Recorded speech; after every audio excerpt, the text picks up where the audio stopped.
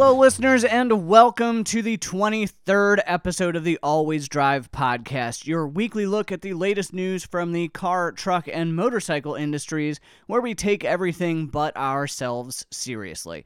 I'm your host, Devlin Riggs, and I am back from Hawaii and back for a full-length episode where I don't just talk about the EcoBoost Mustang.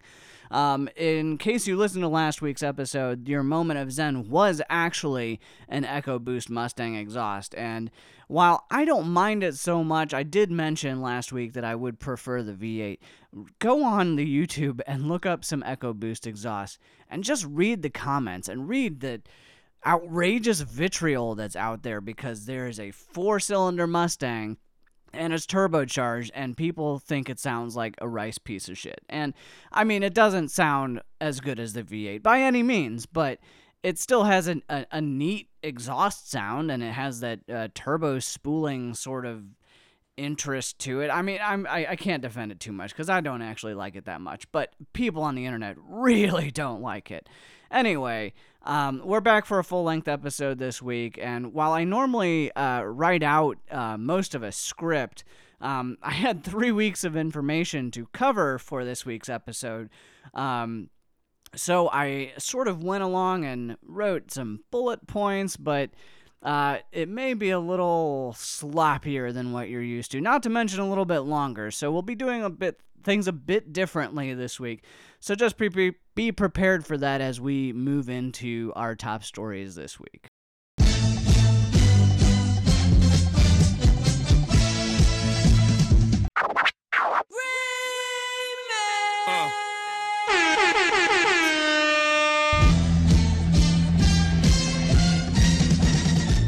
Our top story this week is not Uber-related for once. That's not to say we won't get to them, but it is about new car prices.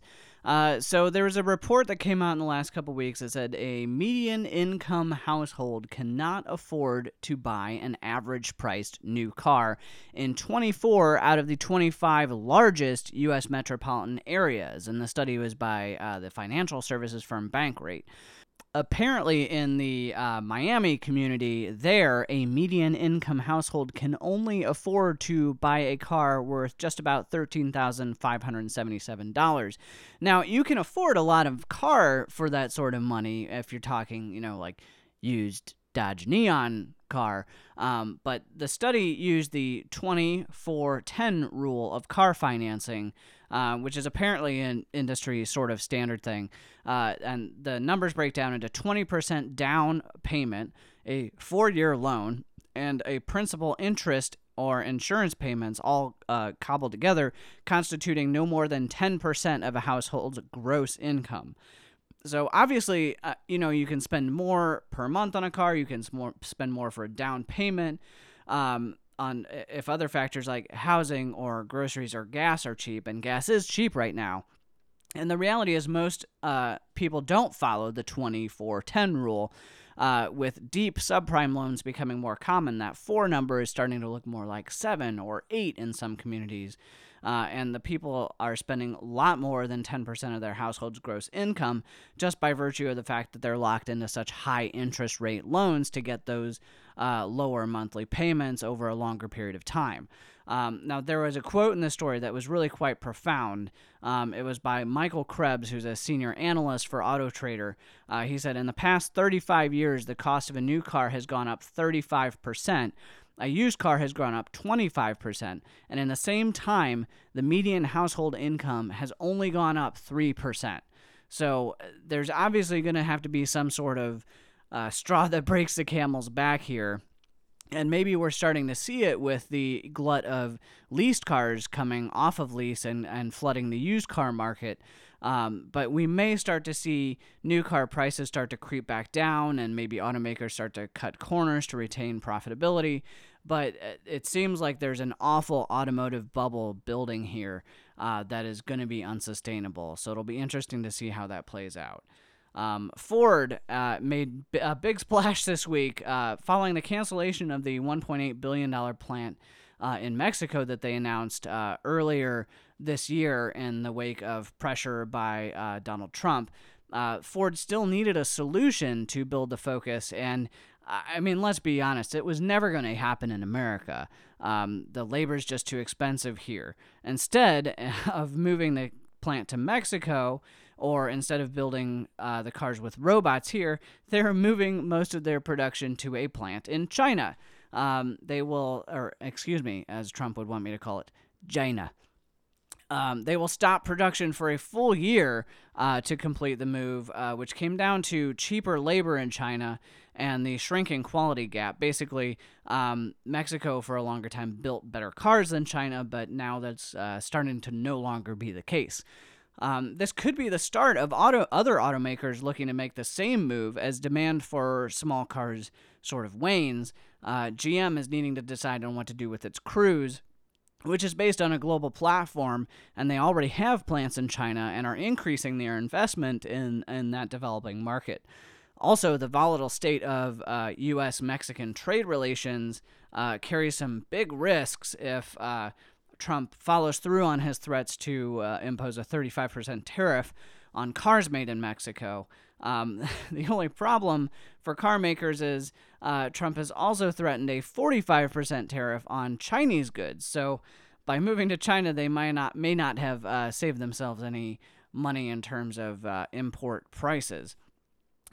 His trade representative, Robert Lighthizer, said that he found Ford's move to China very troubling, and it's understandable. I mean, Trump's threats have absolutely beat the peso down, which ironically has made Mexican goods cheaper for Americans to buy. Uncertainty over the future of NAFTA has pushed the currency to a new record low, so we'll have to see if Trump's threats do the same thing with China, who he has also claimed is manipulating their currency to produce better export prices to the U.S. Anyway, as it relates to automotive companies, we'll start to see soon, probably, if Ford's move starts to become common among other car makers. In motorsports news, the Porsche number 2 LMP1 car won a narrow victory over cars from the Le Mans Prototype 2 class. This sounds kind of bad because the LMP1 cars are so much more faster and powerful, but because the LMP1, that's the Le Mans Prototype 1 class, has hybrid requirements, the cars were a lot more, let's call them temperamental. Porsche was in 56th at one point because of an hour delay because of mechanical problems they faced due to the complexity of the motor working within the hybrid system. This is the third year in a row with a Porsche victory, but that sort of disguises the fact that only Porsche and Toyota were the competitors in the top class this year, and all Toyota cars broke down and didn't finish the race. As I mentioned, second and third place went to Le Mans Prototype 2 cars, and both of them were actually from the same team, and that team is actually owned by none other than Jackie Chan. I mean, I didn't know he was involved in any sort of racing. He's driven cars in his Police Story movies, which are fantastic, by the way, if you haven't seen them. Jackie Chan for a long time only did movies in America so he could finance his movies in China and in Hong Kong, and the Police Story movies were some of those movies, and they are excellent movies. Anyway, back to racing. Endurance racing is really costly proving ground for automakers, but the data that they get from racing is invaluable in producing reliable technology for the road. It's sort of a, well, if it can make it here, it can make it anywhere type of approach. And while Toyota has said that they will be back again next year with hybrid cars, Porsche has been dragging their feet, saying if they're going to participate next year or not. Audi and Peugeot have already stepped back from the LMP1 class, and Audi did so after a prolonged period of success with their R8 and R10 and R15 diesel cars. Let's see. Next up, the J.D. Power Initial Quality Survey came out this past week, and Kia was at the top for the second year in a row, followed by Genesis, which is Hyundai's up-and-coming luxury brand, and Porsche. Korean car brands outperformed domestics, Japanese, and Europeans by a wide margin. So I know there's sort of a stigma about Korean cars being crappy, and that was born with, old Hyundais and Kia Rios and Kia Sedonas being legitimately shitty cars. But they really have come a long way, and that sort of stigma no longer really applies to these cars. And granted, this is just an initial quality survey, but that's really borne out in the long warranties that they provide on their vehicles as well. Anyway, the non-luxury cars outperformed luxury cars, with BMW, Mercedes, and other luxury car makers being lower on the scale. Mini and Ford were among the most improved brands, while I bet you can guess who's at the bottom. Fiat, of course, Jaguar, of course, and not, of course, Volvo, strangely, renowned for their safety and refinement, maybe not so much the refinement part nowadays. What we're seeing is that expensive, complicated cars have many more things that can go wrong. And most issues that were reported in the infotainment systems, followed by very generic sounding exterior problems and interior problems, whatever those are. Quality, though, has improved each of the past 3 years, and J.D. Power says that initial quality among cars is at its best level ever, which is really too bad considering nobody's buying new cars to experience it. Speaking of Volvo, though, Volvo has decided that you haven't heard enough about them recently. I mean, apart from the last story where they got one of the worst J.D. Power scores for initial quality. Much like VW and Dieselgate, they're hoping that you immediately forget about that and focus on this news. First, they are spinning off the Polestar brand, like BMW has for their M division or Mercedes has done with their AMG division. Basically, we'll start seeing Polestar versions of current Volvos and maybe some Polestar-specific vehicles coming out of Sweden shortly, which is great because the cars we've seen from them so far have been pretty impressive, and the Germans definitely need more competition in the performance car category. Volvo has also announced that all cars introduced in 2019 and beyond will be all electric or gas-electric hybrids, which will lead to a fade-out of internal combustion-only cars after the current generation of cars is replaced at the end of their life cycles, which, if you know Volvo, probably means in about 12 years. By no means is this the end of internal combustion engines. They'll still be used in their hybrid models, but Volvo is the first brand to really say that they are moving to hybrids and EVs completely, obviously apart from Tesla and Faraday Future and other car companies that only ever created EVs. Anyway, someone had to be the first to do it, and Volvo actually makes sense. Being Swedish, the company has always had a pretty progressive attitude, and being Chinese-owned, where smog and pollution are both huge problems, going all electric makes sense from multiple angles, but we're going to have to see how buyers respond to this. Volvo plans to have sold 1 million electrified vehicles, which is sort of vague and potentially misleading, but probably includes hybrids and EVs. Finally, Volvo's parent company, Chinese firm Geely, has brought Terrafugia, or Fugia, I don't know how you pronounce it. Anyway, which you may recall is the designer of the ridiculous, impractical, but still kind of cool flying car, the Transition. It hasn't made much of a splash, but is one of the very few actual flying cars, in quotes, approved by the FAA. So that's probably some tech there and some bragging rights that Geely wants as it pushes forward with its brands on several fronts. Will we see an all-electric flying Volvo in 2025?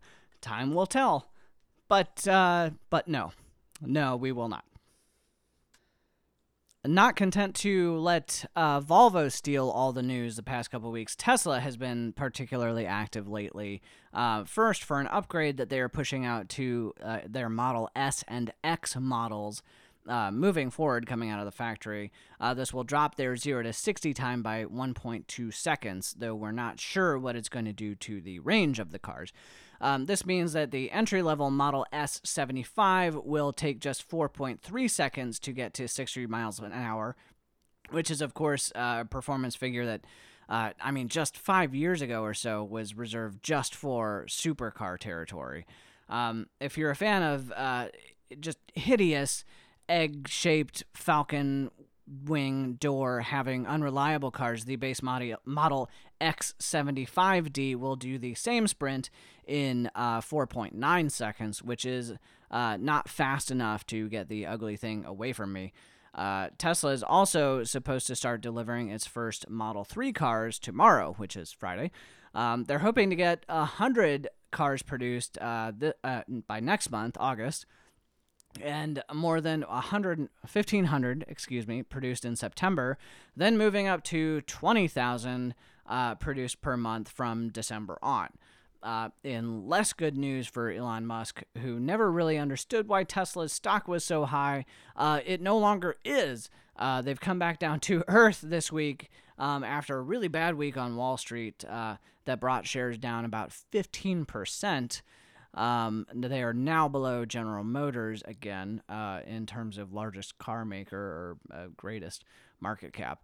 The company's disclosure that it has experienced a, quote, severe shortfall in production of 100 kilowatt hour battery hours was apparently behind this. But the battery packs weren't the only problem. Whereas Tesla initially said that they'd have between 100,000 and 200,000 Model 3s on the road by the end of this year, Musk granted that there would probably be only 20 to 25,000, or just a fifth of the lowest original projection. Sales for the Model S and X also have dipped below expectations, but hey, at least they're not Faraday Future, right? Recode also reported this past week that Tesla is in talks with several record labels about creating a new music streaming service. Nobody really knows quite what to make of this or what this means or what they're trying to, why they're trying to compete with Spotify, Apple Music, Pandora, Tidal, Amazon Prime, everything. And we've had no word from Tesla or Elon Musk on the plans or on the progress. We may never find out what this is if it ends up leading to nothing, but it's a really strange thing to hear about, since building a music streaming service it's kind of hard. So of course, so is digging a tunnel under Los Angeles, though, which Musk is doing with his boring company. So I guess you don't tell Elon to stop something once he started it. That's it for our top stories. We'll move on to some quicker hits.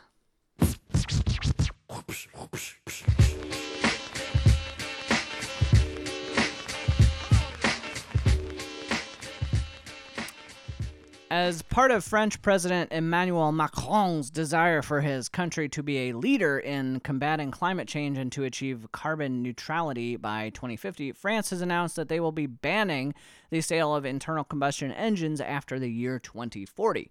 This is being regarded as a matter of public health and includes both gasoline and diesel cars, but it's not clear if it includes traditional or plug-in hybrids. Norway has also pledged to do this by 2025, setting an even more ambitious timeline, and India has somewhat unbelievably promised to be gas-free by 2030. The challenge for these countries is that to get to the level that EVs don't pose a problem for drivers of normal internal combustion cars, they have to invest a lot in charging infrastructure and incentives to lower the cost of these EVs for prospective buyers, which in some countries they're incapable of or unwilling to do so. Time will tell if this news has been wishful thinking or part of a wider civic planning project. Republicans on the Energy Commerce Committee's Digital Commerce and Consumer Protection Subcommittee have outlined some new federal regulations regarding testing and future deployment of autonomous vehicles. A group of 14 bills would greatly increase the number of exemptions for vehicles outside of the typical federal motor vehicle safety standards. Currently, the FMVSS requires cars to have a steering wheel, brakes, and not brakes, but a brake pedal, and turn signals, which are equipment not necessarily necessary on autonomous vehicles. The bills would increase the exemptions granted by the feds from current 2,500 cars to 100,000. The sort of worryingly, the National Highway Transportation Safety Administration has not been involved or invited to weigh in on the matter. So while this is good for development for the car companies, it is very highly questionable for safety. After 16 deaths and 180 injuries worldwide were linked to airbags, Takata has declared bankruptcy and has been bought by Key Safety, which is based in Sterling Heights, Michigan, who said that they would buy, quote, substantially all of Takata's global assets and operations for about $1.6 billion. In February, Takata pleaded guilty to wire fraud and for systematically withholding information about defects and manipulating airbag inflator test data. In January, a federal grand jury indicted 3 former Takata executives for criminal wrongdoing, also in connection with this defect. About a month later, Takata agreed to pay $1 billion criminal fine. Potential liabilities, though, for Takata are as high as $10 billion for ongoing recalls, various fines, and settlements arising from other civil lawsuits. According to another report from Tokyo Shoko Research, they said Takata's total liabilities could stand at $15 billion. But apparently to Key Safety, the seatbelts, employees, factories, and other assets were attractive enough for Key Safety to buy them. There have been a rash of ransomware incidents recently, and automakers have not been immune to the problem, with Honda having to shut one of their factories down for a full day in the wake of a ransomware virus infecting the factory in Sayama, which makes the Accord, Odyssey, and Stepwagon, which is a car we don't get here in the States, had about 1,000 computers infected, and the entire place had to be shut down so IT workers could go in and recover their systems. This has me asking, why can't hackers at least go after factories producing crossovers? Now, there was a concept of this shown a couple years ago, but the new Viz heads-up display for motorcyclists has finally hit shelves. This fits on a full-frame bicycle helmet and has a built-in action camera. The display will pop up information into your visor with stats like navigation. It'll show incoming calls and show media player info. It'll also come with a handlebar controller so you can still change things while you're actually riding your bike. It is a neat piece of kit, and it is a lot better than looking down at a handlebar-mounted phone or one mounted on the top of a tank bag, but it costs $700, which is more than the cost of, I think, every single helmet I have, and more than the cost of very high-end racing helmets. So you have to be a really dedicated rider to shell out that sort of money. Up next, Mercedes and BMW have been making jacked-up cars with stupid roofs and unusable cargo space and calling them sport activity coupes or sport utility coupes for a while, and they have been selling apparently pretty well.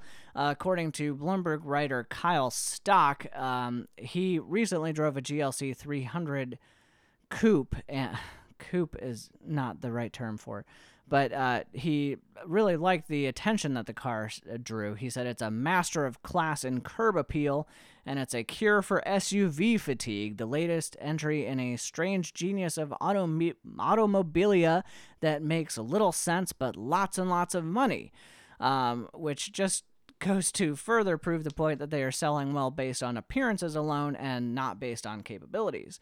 The problem is these sport utility coupes and all the stupid other in-between models that BMW and Mercedes have been selling is that they haven't been growing their slice of the sales pie. In June, among luxury brands, BMW suffered a 2.8% decline in sales, and Mercedes sales fell slightly, which continued a trend of 6-month losses. According to a New York Times article on the subject and an interview with Shujat Siddiqui, general manager at Dave Walter BMW in Akron, Ohio, he said BMW's goal was to increase market share, but it's turned out to be a little bit of cannibalization. BMW customers are just moving from one model to another, he said. But the brand has been unable to bring in new buyers and expand its market share. This article also failed to mention the development costs of these new cars. There's a concept called economies of scale, and While cars can share engines and transmissions among models, it won't apply to bodywork, chassis, or suspension components, which tend to be different for each model, especially when you start jacking them up and lowering roofs and adding weight. And then each sub-model, which has been the case with these luxury brands. These components and body panels cost a lot to develop and then produce in lower numbers than if BMW were just selling, say, 2 to 3 versions of the 3 Series rather than 6 or 7.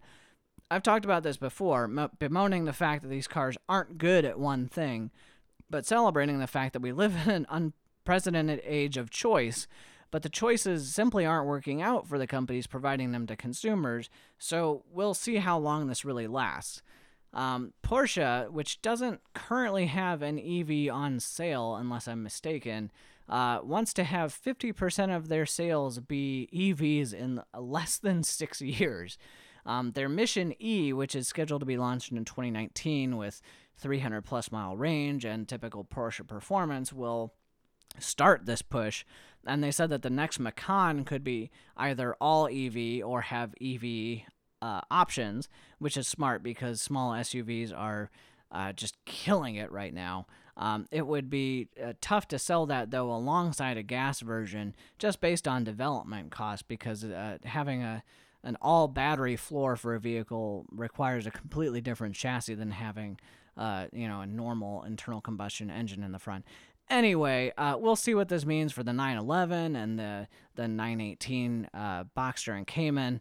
But we could start seeing some really fancy Porsche electric vehicle sports cars that might start being slightly affordable. We'll see. Chevrolet has revealed the Nürburgring lap time for its track-ready Camaro ZL1 1LE. The car lapped the Nürburgring in 6 minutes, 17 seconds, and 0.04 of a second, making it almost 14 seconds quicker than the regular ZL1. It's also faster than the Nissan GT-R, the Ferrari 488 GTB, and the previous generation Porsche 911 GT2 RS. Ultimately, though, it doesn't matter that it's crazy quick because you'll never appreciate that speed on the road, and I'd still rather have a Ferrari than a Chevy. To put this into even more perspective, the next Hyundai Santa Fe was also spotted testing at the Nürburgring, which just goes to show that performance there means basically nothing for how a new car ultimately ends up.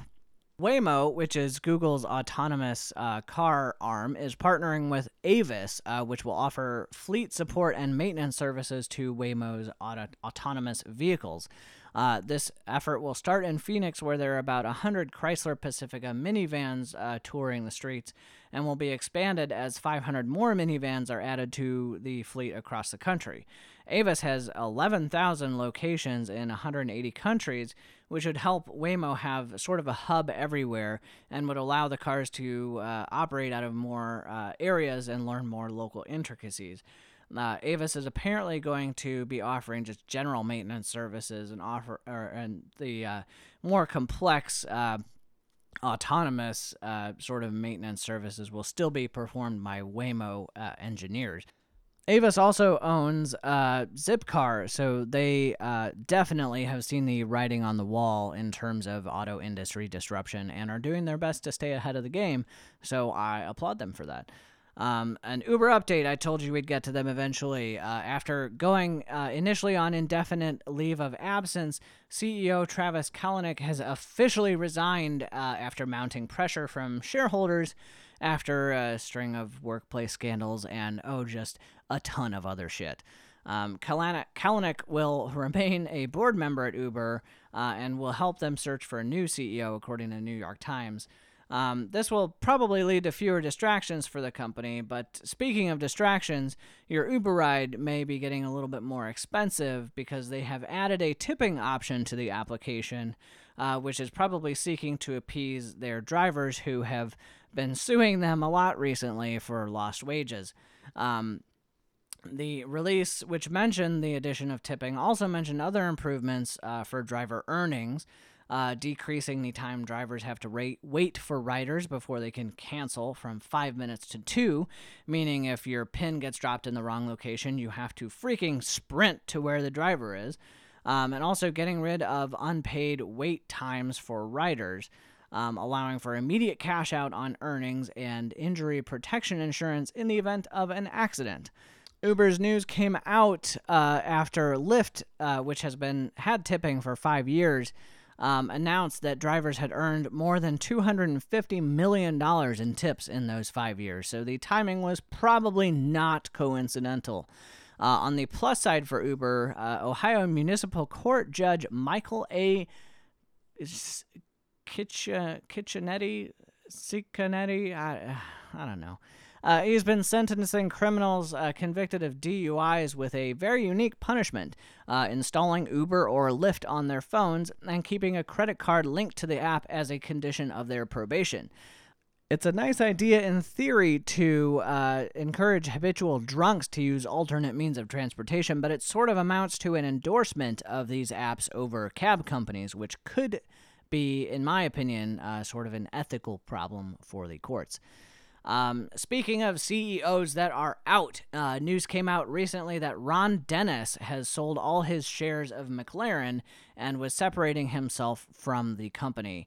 And I realize this means probably nothing to most people out there, but Ron Dennis was responsible for some of McLaren's greatest motorsports triumphs since the 1980s, signing and working with some of the greatest racing drivers in history, and infamously sharing confidential technical information from the Ferrari Formula One team. He's led the McLaren brand to a recent revitalization, going from a company with a single incredible road car to one with several models that regularly compete for the title of world's best or fastest car. Apparently, his exit comes after some serious friction with a French-Saudi billionaire who has been snapping up shares, much like other oil barons have been doing with European soccer teams. When it comes to single individuals who have etched their names in automotive history, Ron Dennis is certainly one of them, and it's a bit sad to see him pushed out of a company that he poured so much time and effort into by some spoiled old money rich jerk. Top Gear USA was canceled last year, but now we're going to be getting Top Gear America, which will start airing on BBC America on July 30th. Based on the trailer that came online the past couple of weeks, it looks like a lot of fun. Gone are Tanner, Adam, and Rutledge, who I did like a lot, but didn't have the same sort of gel as James, Richard, and Jeremy, which in truth no one can. Though, for Top Gear America are auto journalist Tom Wookie Ford, actor Bill Fichtner, and pro racer Antron Brown. So go check out the trailer. Like I said, it looks like a lot of fun, and we're going to see if they're given a better shot at success than the Top Gear USA guys were. A new drifting record has been set by South African journalist Jesse Adams, who set the Guinness World Record for longest drift at 5 hours and 46 minutes, drifting a total of 102.5 miles at a blistering pace of 18 miles per hour. What car did he use to set such a slow, meandering record? Must have been something rear-wheel drive with low power, right? Turns out there's the perfect car for this, the Toyota GT86. It does not make for entertaining viewing, so don't go check this out, but it's certainly a feat, so I guess congratulations to him. Back to Volvo for a second. Volvo's autonomous cars have been testing all over the world in the past couple of years, here in the US with Uber in Sweden, and also in Australia, where they have run into a very unique problem. Kangaroos move nothing like deer, elk, or moose, and while the Volvos do a great job of avoiding those sort of four-legged animals, the bouncy way in which kangaroos travel, which is a lot of times in the air, completely confuses the collision avoidance system in Volvo's autonomous cars. 80% of animal collisions in Australia involve kangaroos, so it's definitely a serious problem. The sensors in their collision avoidance systems are based on distance and apply the brakes when they sense that something is coming closer, using the ground as a reference point. Though, apparently, David Pickett, Volvo's Australia technical manager, said that we've noticed with the Kangaroo being in mid-flight, when it's in the air, it actually looks like it's further away. Then it lands and it looks like it's closer, which really messes with the brain of the autonomous car. So they don't have a solution yet, but they're working on it since it'll pretty much vital to selling autonomous cars in Australia. Now, we are going to look at some new cars that were announced in the last 3 weeks.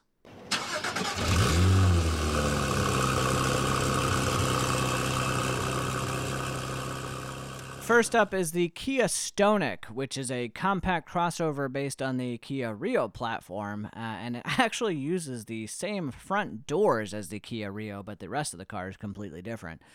This is going to be similar to the Hyundai Kona that was recently revealed. It's basically a more conventional compact SUV than the Kia Soul or the Nissan Juke. We have no word on engines or availability of the Kia Stonic in the U.S., but when it goes on sale, it'll probably sell really, really freaking well.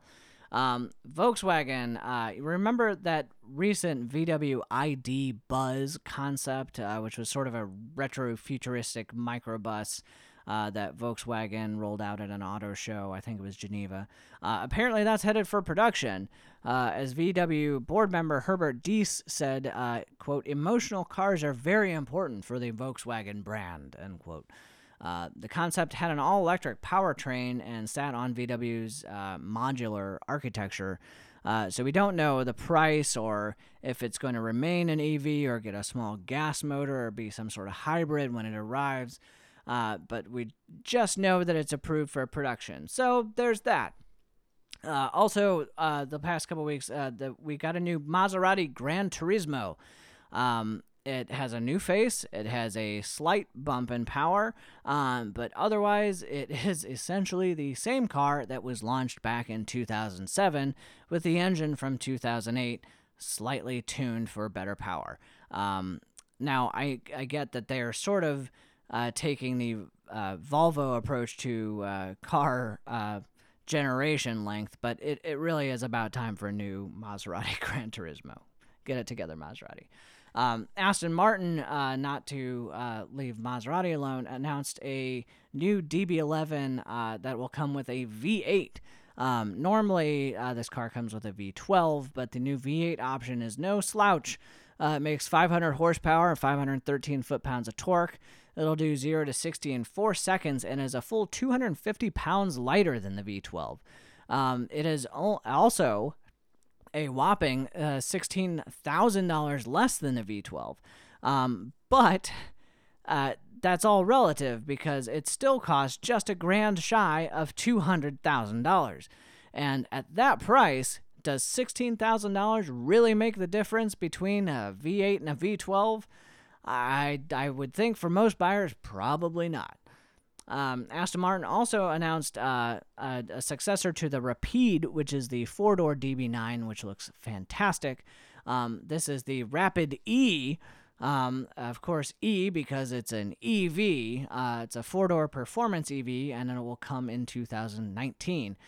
This car was supposed to be developed with LeEco, which is the parent company of Faraday Future, but as you can probably guess, that didn't freaking work out. Aston Martin has switched development partners to Williams Advanced Engineering, which develops all the batteries for the Formula E race cars. So they kind of know what they're doing there. Just 155 of the Rapid E will be built, and they will cost more than $250,000. But they are also developing an all-electric version of the DBX, an upcoming crossover, which we still have not seen yet. So it's not like the Williams Advanced Engineering partnership will just be for 155 cars. Hennessy, you may have heard of the Hennessy Venom GT, which is a stretched and widened and lowered Lotus Elise with a ridiculous amount of power, and is tuned by the Texas-based company called Hennessy. Now they are talking about their upcoming Venom F5, which will be a vehicle utilizing a unique chassis and body and has been named the F5 after the strongest recorded class of tornado. Appropriately, Hennessy is claiming that the car will be capable of speeds, quote, approaching 300 miles per hour. 300! The Bugatti Chiron, which makes almost 1,500 horsepower, is electronically limited to 261, which nobody will ever reach.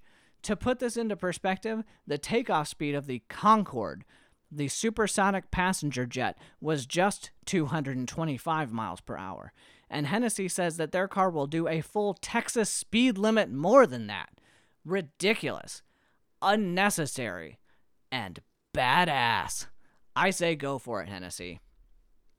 So everyone is familiar with the Oscar Mayer Wienermobile. There really is nothing quite like it on the road. It's actually rolled by my office a few weeks ago, and everybody on the fourth floor was just leaning out the windows trying to take a look at the Wienermobile. Everybody stops and looks at it when it drives by.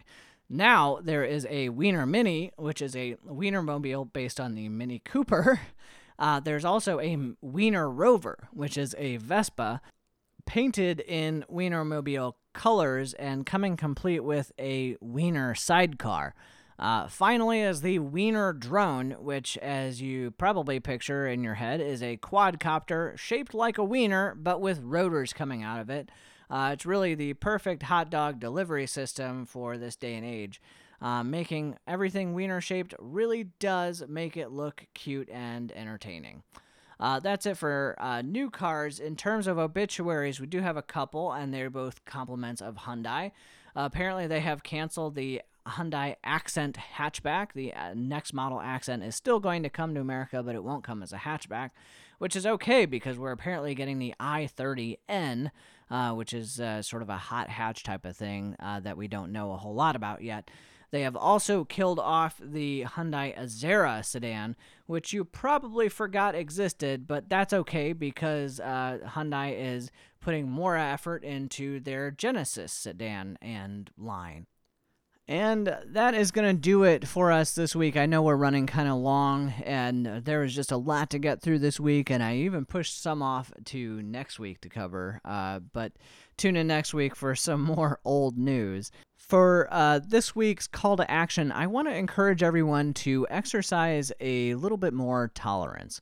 As I mentioned in the opener this week, I was really struck by all the really awful negative comments on some of the EcoBoost Mustang exhaust videos I saw on YouTube last week. And I spent some time this week thinking about that.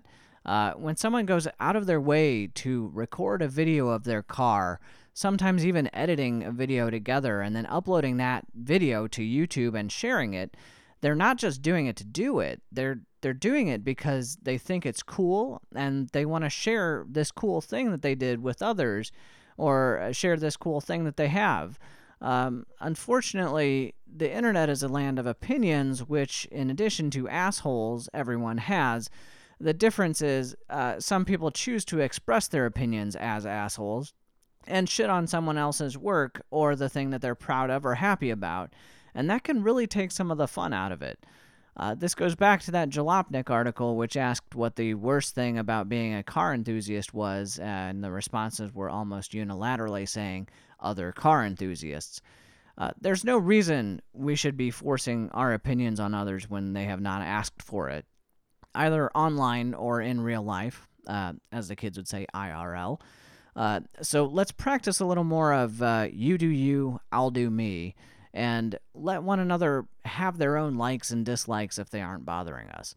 A little tolerance will go a long way to making everyone feel happier, and life is just simply too short to be unhappy, and far be it for us to be the ones to take away someone else's happiness.